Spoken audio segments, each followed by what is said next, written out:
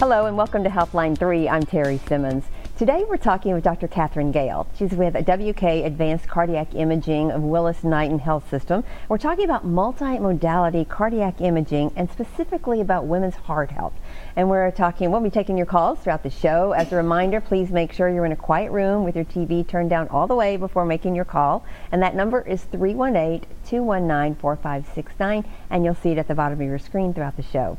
So now to Dr. Gayle. Thank you so much for being here. Thank you for having me. I'm excited to speak with you. It's been a wonderful talk. We've spoken a couple of times this morning already on the air, telling people what we're going to be talking about. So remind us again about what it really is, the multimodality imaging. Sure. So multimodality cardiac imaging is really using all of our available imaging techniques to get to a diagnosis or help to formulate a treatment plan for a patient. So certain patients, their processes and diseases are very straightforward and we can get our answers pretty quickly. Other patients and patients who usually present to me are ones who we're not really sure of the diagnosis or we need more information to be able to appropriately manage their condition. And I think advanced is a key word here. Yes. And the multimodality. So talk to us about the different modalities. What does that mean? Sure. So in cardiology, we are blessed to have many different imaging modalities that can help us sort through a diagnosis or sort through a problem that a patient is having. My two modalities of strongest focus are echocardiography, both transthoracic echo, so an ultrasound from the chest, and transesophageal echo, ultrasound that goes into the esophagus and gets us much closer to the heart to better see those structures. My second modality that I really work with is cardiac MRI, which is a newer modality. There is some experience with that in this city. I am bringing kind of a cardiologist perspective to that. Other modalities that I am trained in include cardiac CT and nuclear cardiology, so SPECT scans, PET scans, etc.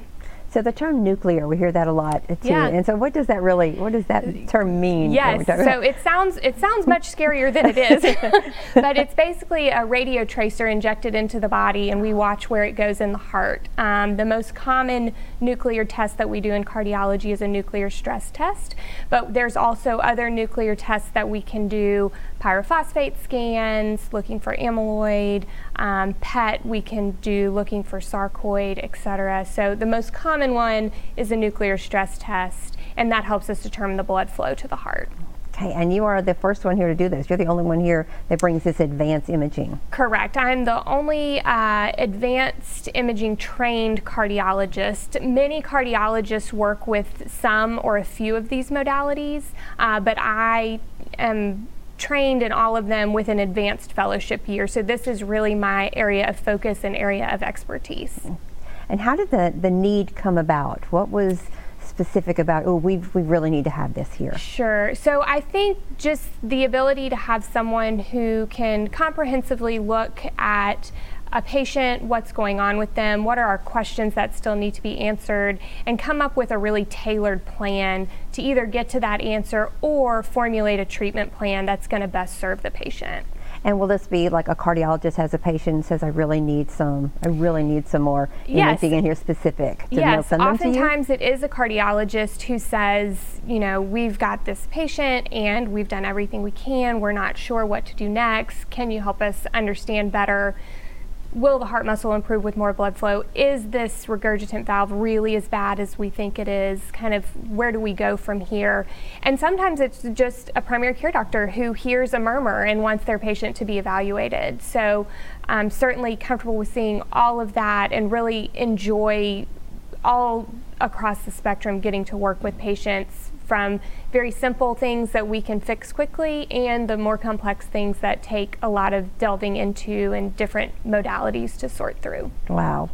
How amazing to have all of these benefits right here, that you can tell so much about someone's heart and how their body is reacting to anything. And do you decide which modality when the patient comes to you and you decide hear everything and see them? Do you decide what they need? Yes, oftentimes when patients are sent to me, the question is, what's the next best test? And so oftentimes I'll be able to provide some guidance, say, I really think this patient would be best served with a transesophageal echo, or it sounds like we need to do a cardiac MRI for that patient. So Oftentimes it is, and sometimes it is a modality that's already been performed, a test that's already been acquired, and having me look at it as kind of a second opinion to go through what do I see, what do I think, etc. And can you tell us, is there any type of condition that, that's going to be an MRI, or is it very individual to the patient? It really is very individual to the patient, and every modality has its strengths and its weaknesses, and every modality is better suited for certain patients depending on what's going on. Oftentimes it really will take multiple modalities to get to an answer. So it's very rare that I see someone who only gets a cardiac MRI. Almost every time they get a cardiac MRI and an echo.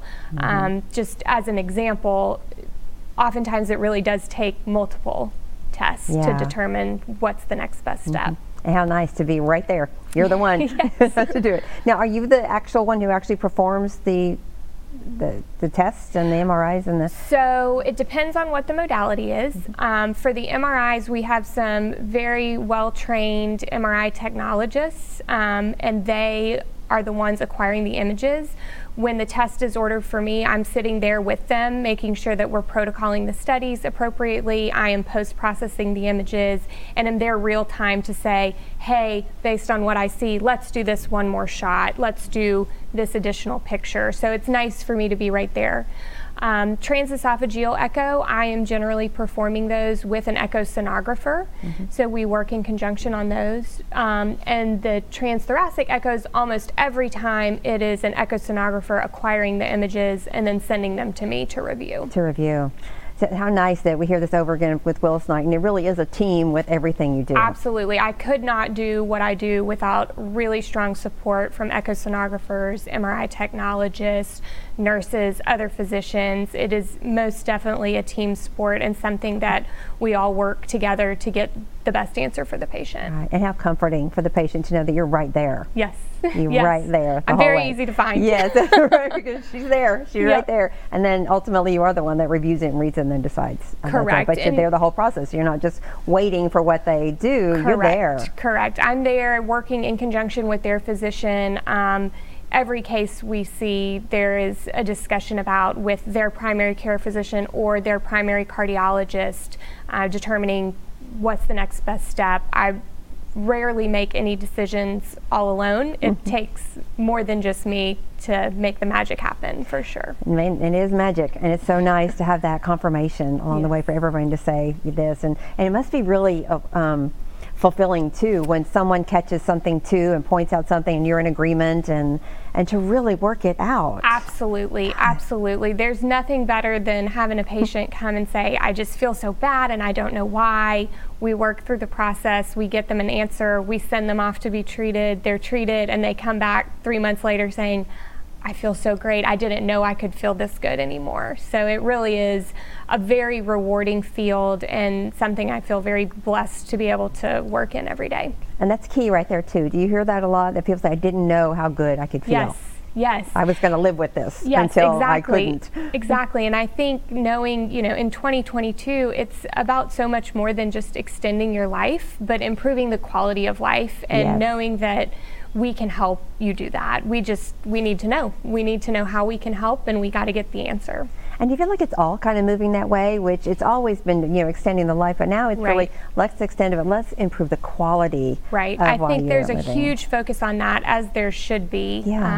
Quality of life is super important, and we want you to have the best quality of life you can for the years you have remaining. Yeah, because you hear a lot of people in the past, not so much lately, because I think it is based on in medicine. So the doctors I talk to all the time are just so caring about individually taking care of people. But it really is. You hear people say all the time, I don't want to live that long. I don't want to live like this any longer. I don't know. No. But now they're like, yes, I do, if I can feel that good. Exactly. And recognizing, I think, what's important to each patient. So for one patient, it may be really important that he's able to go out and take his dog for a walk. For another patient, it may be important that she's able to read with her grandchildren. It's so dependent on the individual, what their goals are, and we take all of that very much into account when we're making these treatment plans. And I bet means a lot to you too, being home. Let's remind Yes. everybody again. Walk us through your studies, where you went, and how you brought it all back home. Yes, Let's find out so- about Katie Gayle. Thank you. I am from Shreveport, grew up here, went to Byrd High School, went to LSU, and when I got to LSU, I was kind of unsure what I was going to do. My father is a physician, my grandfather is a physician, and I think it was kind of a natural fit to me. So decided I was going to major in biology and try to get into med school.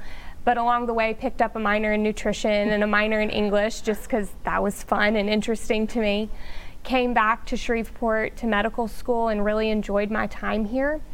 Initially in medical school, I really thought I was going to pursue a career as a cardiothoracic surgeon. I loved being in the OR. I thought the pathology was fascinating. But as time went on, I realized that what I thought was most fun was getting to the diagnosis. And I thought that I could do more of that as a cardiologist. And I think from there, a career in multimodality imaging was kind of a natural fit. If you want to find out what's going on, you need to figure out what all these imaging modalities are about. So that was a natural fit for me. Moved to Nashville, have been in Nashville for 7 years before moving back, did my internal medicine residency there at Vanderbilt, was fortunate to match to my cardiology fellowship at Vanderbilt, and then was the first advanced cardiac imaging fellow with a dedicated super fellowship or advanced fellowship year there. Learned from incredible physicians, nurses, technologists. I can't emphasize enough just the breadth of knowledge that I was exposed to. And we have my husband, who's also from Shreveport, have a baby. So it was then time to come home, bring the baby home, and start a career in Shreveport. Okay. Yep. How old is your baby? She is almost 9 months old. Oh, Yep. Congratulations on Thank you. everything. Thank The you. accomplishments, and then the family too. I didn't know Thank you. that. That's wonderful. Yeah, that is a really good decision to come home. That kind of Yep. clinches it, especially when they're young enough to, Yes. you want to get settled Yes. before school starts, Yes. and with family and all that. Well, I'm sure your family is just beyond ecstatic that you're coming here. They'll keep us for a little while Yeah, longer. I think so. They're probably pretty happy about that. Yeah. And so a daughter and you being a mother and women in your family, let's Yes. talk about women's heart health in particular. Yeah. So we were speaking earlier, cardiovascular disease is still the #1 killer of women. 1 in 3 women in their lifetime will be affected by some form of cardiovascular disease, and 45% of women over the age of 40 will have cardiovascular disease. So it's super prevalent and something I think we don't discuss enough when it comes to women. Women's heart disease is also hard. There are risk factors that are oftentimes missed. So for example, a lot of pregnancy complications, preeclampsia, gestational diabetes, a history of preterm delivery can put you at risk in the future for cardiovascular disease. And women's heart disease often does not present the same as it presents in men. So I think recognizing that as kind of an undertreated population, if you will, is important and something that I'm really interested in, especially from the prevention side of things. Not, of course we want to treat you once you have a problem, but how do we keep you from having that problem in the first place? Oh, yes, I'm so glad you're here to talk about that too. We have Claudia on the line for you. Okay, great. Hi, Claudia. What's your question for the doctor? Hi. Hi, doctor. My question is, the procedures that my cardiologist just explained to me are invasive procedures. I want to know if what you do will help determine why I'm going into AFib so frequently, or where the problem is that's causing me to go into AFib. Sure. Without it being invasive, do you kind of understand what I'm saying? Yes, I do. And I think that's a great question, and something that a lot of patients are interested in. What is the least invasive way we can still get a good answer? Oftentimes, some of my imaging tests will suggest an etiology for atrial fibrillation. So we know that when the top left chamber of your heart becomes enlarged, that can put you at risk for AFib. We know that if you have a valve between the top and bottom left chamber that's very leaky, that can put you at risk for AFib. We know that certain disease processes that can deposit substances in the heart can put you at risk for AFib. And we also know that sometimes AFib just happens. So I think for you, it really depends on, what of these tests have been done before? Is there anything we haven't looked at? And still, right now, we do know that the permanent treatment for atrial fibrillation or an ablation is still an invasive procedure. So I would say the answer to your question is probably yes and no. There may be more testing that could be done that's non-invasive, but also the definitive treatment for atrial fibrillation in the form of an ablation is still an invasive procedure.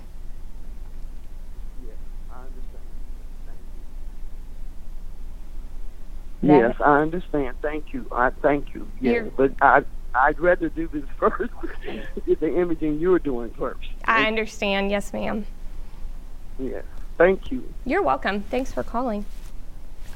And that was a really great opportunity to ask you really about this imaging and if it will help. And they have those kind of questions. Do I want to do this or not? What's best for me? And sometimes we just don't know what we don't know. Right, exactly. And I think that in almost every circumstance, when you are the patient, getting as much information and as much understanding as you can, and really working with your physician to come up with a treatment plan that's personalized to you and that you feel very comfortable with is always important. Right. And do you encourage patients to really not be afraid to really keep asking and not just settle for a plan if you have some questions or if there's something you're uneasy about? You just keep asking until you do feel comfortable. Yes, absolutely. Patient education is very, very important to me, and I want to know that whatever the patient decides, they are making a well-informed decision, even if that decision is ultimately to go with a different treatment plan than the one I'm recommending. The most important thing to me is that they feel informed, they feel like they have the information they need to make a good decision, and they feel empowered to make that decision for themselves once they have all that information. Yeah, and do you feel like sometimes a patient doesn't really give themselves enough credit? They don't want to make anyone mad. They do think, well, they're the doctor, they know best. But really our intuition, we need to give ourselves some credit. Yes. Either way, it's not that you know better, but if there is something there that you just don't feel right about, it's okay to keep asking until you do. And unless you're told it's an emergency, take your time. Yes, absolutely. And I think you said it exactly right. Trust your intuition. If something doesn't feel right or if something doesn't sound right, keep asking questions. And don't be afraid to say, hey, I don't really understand this, or can we talk a little bit more about this because I'm not sure I feel comfortable yet. Right. And maybe to also have an advocate too there if they have family members who are out of love, really are pushing them to do something or asking them not to do something, if they're feel in the middle, to let you do that, to bring them in to talk to you. The doctor can always be the bad guy.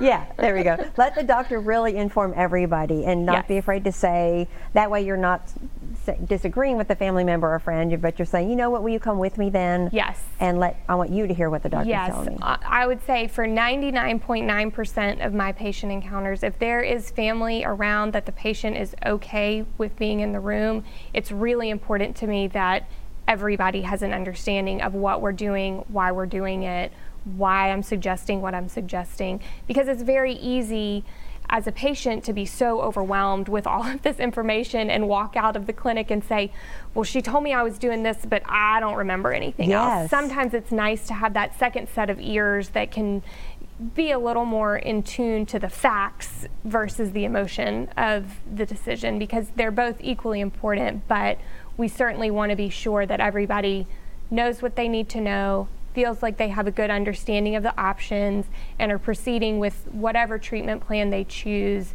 in a very well-informed manner. Yeah, and no one means to, but you certainly don't want a mistranslation of something, and you get right down to it, and it's like, well, you told me this, well, that's what I thought. Right, and exactly. And so if, say you have a patient and a family member comes in with them, and then the family member has questions, does the patient have to give permission for that family member to call you directly Yes. How does that work? Yes. I would not disclose any information about the patient without express permission from the patient.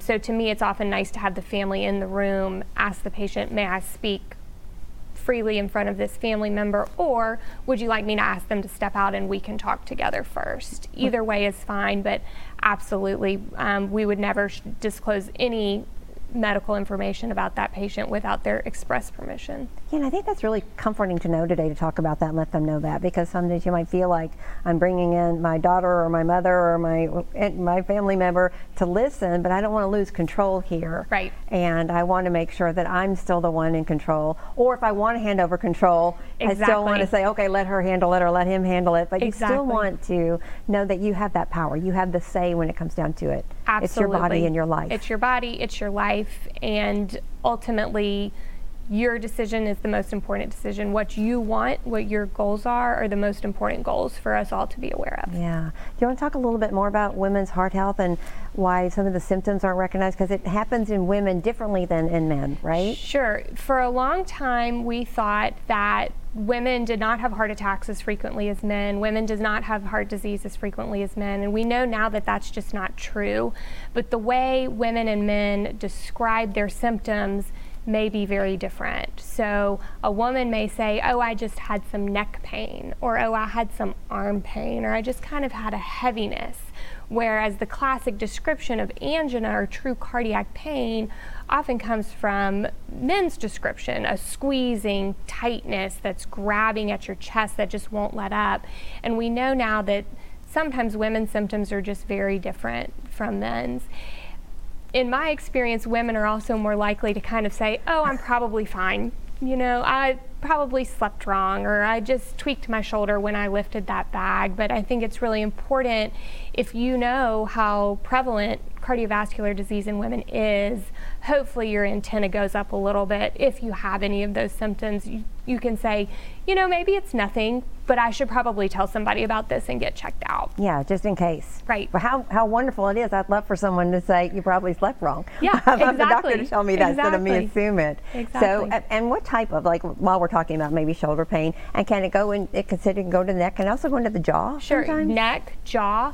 Women often present with it actually radiating to their back, to the shoulder blade itself. So it can truly look very different. And it's important to just know that this is something that can happen and something that you should be aware of. And if you have any symptoms that you're worried about, don't just blow them off. Come in, get checked out. Let's make sure everything is really just a musculoskeletal problem and not some other cardiac problem. Is there a certain type of pain that it is, and is it like how long does it last? Does that clue you in? It can be very different for every patient. I would say typically pain that is lasting, you know, minutes, not seconds, and not days is more likely to be cardiac, but the heart can do whatever it wants to do, so I don't want anybody to be dissuaded from coming in to get checked out because of these descriptors. Oftentimes it's a grabbing, squeezing, tight pain, but it can be anything. It can be sharp, it can feel stabbing. So I'd just say really pay attention to your body, and if you have any symptoms that are new for you or that haven't been investigated, it's important to get those investigated. Yeah, because I think that's what we all look for, and with doctors, with everything, whether it's breast health or heart health or anything, you're really looking for change.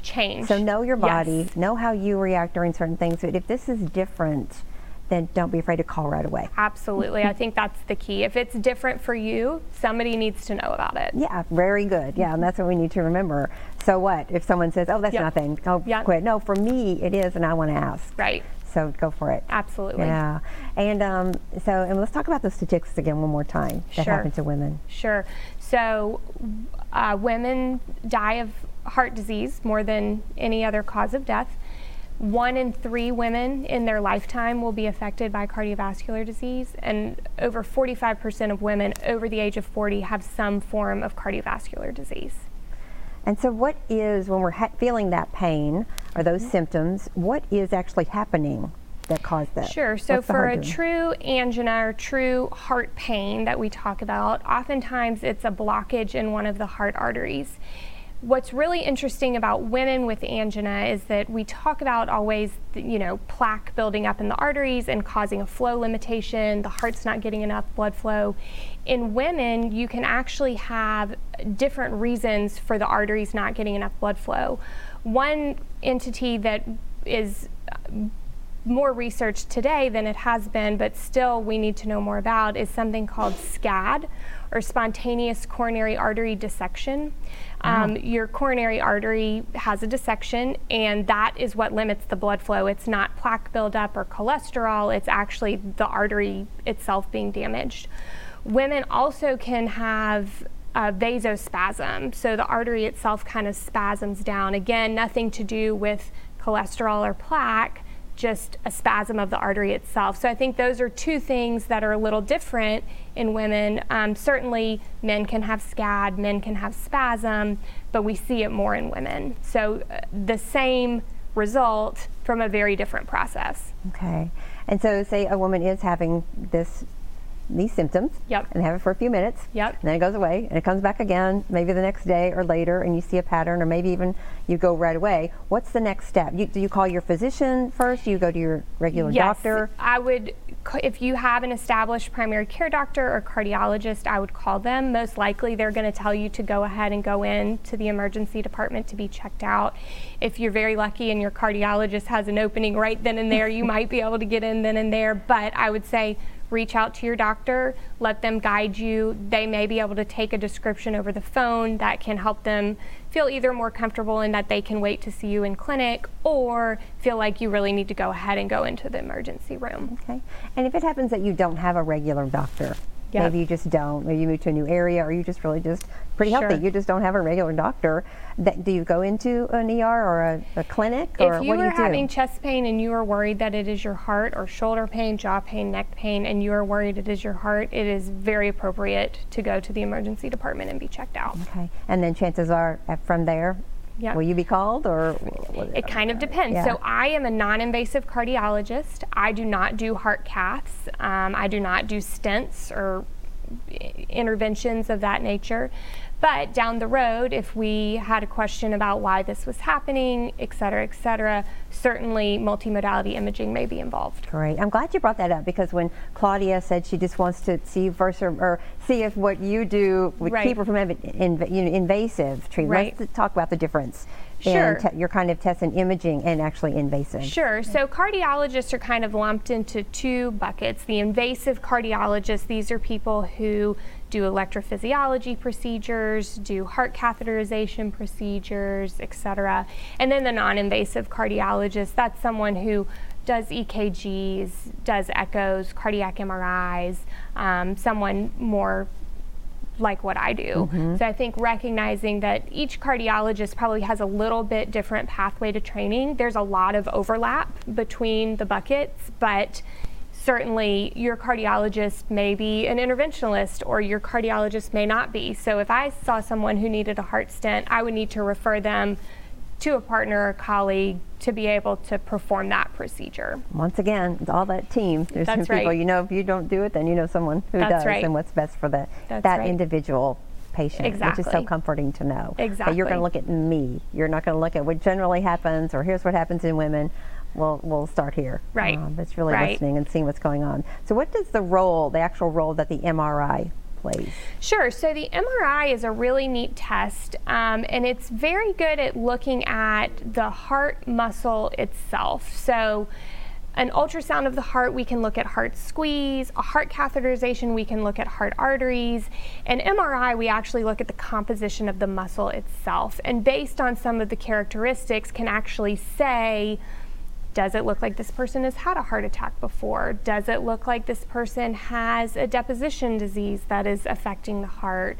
Does it look like this is just an idiopathic problem that arose for reasons we don't yet understand? So really understanding the muscle composition of the heart is a real strength of cardiac MRI.